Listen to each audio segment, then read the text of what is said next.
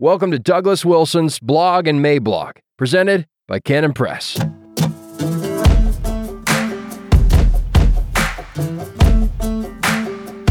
The moral obligation of knowing what the heck is going on. December 20th, 2023. Introduction to a disjointed rant, or prolegomena to any future diatribes. So the Supreme Court of the state of Colorado determined that Donald Trump was ineligible to be on the ballot in Colorado.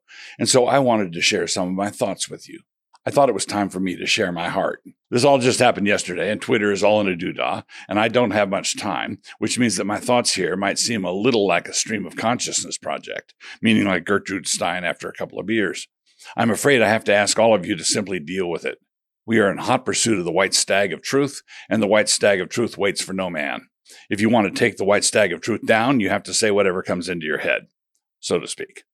Did I say that this was going to be disjointed? Let's begin with the absolute need for no shilly-shallying, which means that we shall have to resort to a pointed metaphor. This court decision was a misbegotten cross between a jackal and a hyena, and the cub was ugly even by the standards of those two species. Nothing like a cheetah or gazelle, because those are graceful, like way below that. And then this critter was not even up to that low mark. One does not expect much from the Colorado Supreme Court, and this was still disappointing. The lineage was one thing against it, for starters, and it was buck-toothed and cross-eyed on top of everything else. When we consider the legality of what they did, I'm astonished that they didn't remove Trump from the ballot in Nebraska also. After all, Nebraska touches Colorado. You say that they have no authority to remove him from the ballot in Nebraska? Ah, say I. Then how did they remove him from the ballot in Colorado then? Just do it. Look up the arguments later. The Times will back you. So this decision was handed down in Colorado. I need to remind everyone that pot was legalized there about 10 years ago. Let's keep this thing in context. Do you want evidence that the bad guys cheated big time in 2020? Do you require some evidence that they are going to cheat big time in 2024? The answer to that question, ladies and gentlemen, lies before you, stretched out on that stainless steel table, the kind they use in morgues. We know that they have cheated and that they will continue to cheat, and we know this because they are cheating. They are cheating in broad daylight, with reporters covering it all and taking notes, and with the cameras running. I'm writing this blog post in response to the national story of how the Colorado Supreme Court gathered up their black robes in order to run a relay race for the gold in the cheating championship.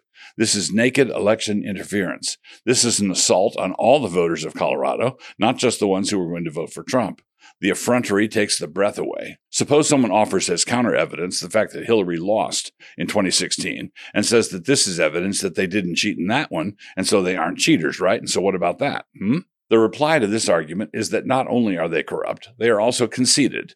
They thought they had that one in the bag, and so there was no need to waste any of their resources, for they are also covetous, to put away an election that they believed in their conceits that they had already put away. You do realize that the Federal Election Commission is going to need to investigate the Colorado Supreme Court over what appears to be an in-kind contribution to the Trump campaign. In fact, some enterprising prosecutor in some suitably woke place, Rhode Island say, needs to file another felony charge against Donald Trump for bribing the Colorado Supremes into doing this thing for him. In the meantime, Vivek Ramaswamy has said that he's not going to compete in Colorado if Trump is not on the ballot there, and he called on the other Republican contenders to boycott Colorado for the same reason.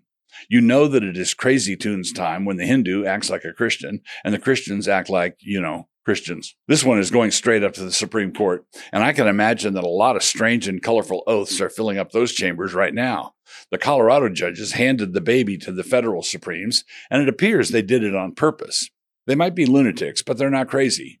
You see, the Colorado justices made this decision and then vacated it until January 4th, 2024, which is just a few weeks from now. This means that if the SCOTUS picks up this case by that date, then Trump will be on the ballot in Colorado. If they don't take the case, then he won't be, and SCOTUS becomes the bad guy, and the Colorado Johnnies fade into the background.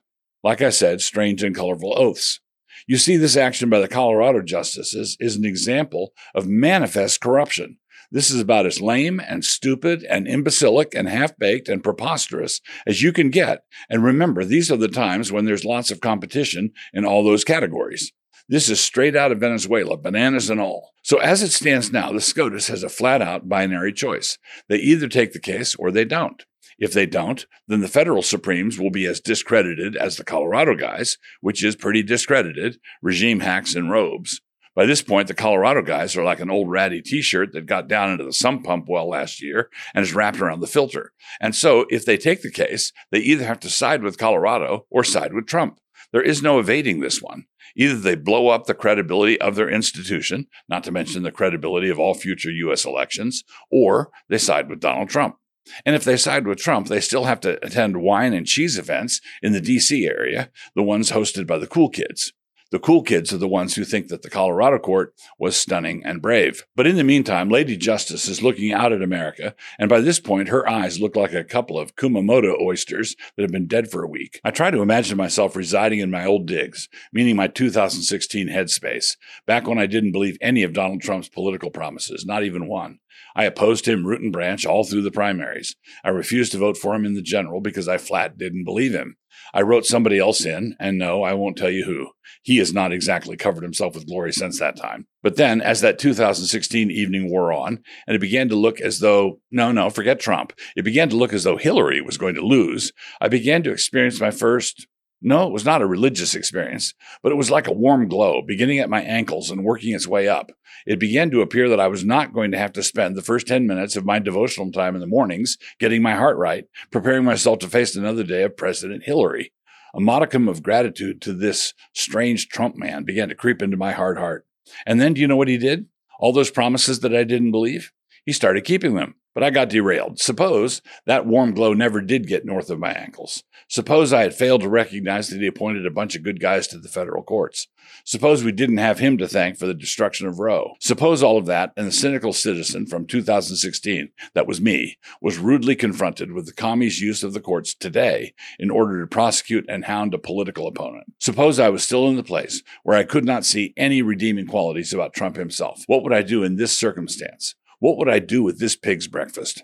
I would absolutely vote for Trump in 2024 because it would be the only plausible way to strike a blow against this regime rot. And this leads to the final point. SCOTUS has a moment of truth coming straight at them, and all within the next couple of weeks.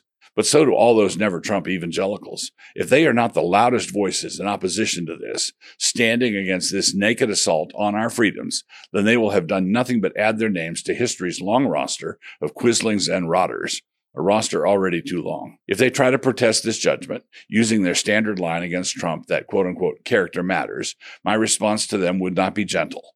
It would run something along the lines of, yeah, character matters, but not your character, apparently. Character matters, but not the character of the regime you are trying to pretend still has some legitimacy. You won't support Trump because he appears grimy in your eyes, and so you wind up supporting a regime that looks grimy to the whole world. And so it became a byword in Israel. Behold how the fastidious have themselves become grimy. If you are enjoying these videos and would like to support this channel and the work of Canon Press, join up at Canon Plus. Just click the link, create an account, and have a look around.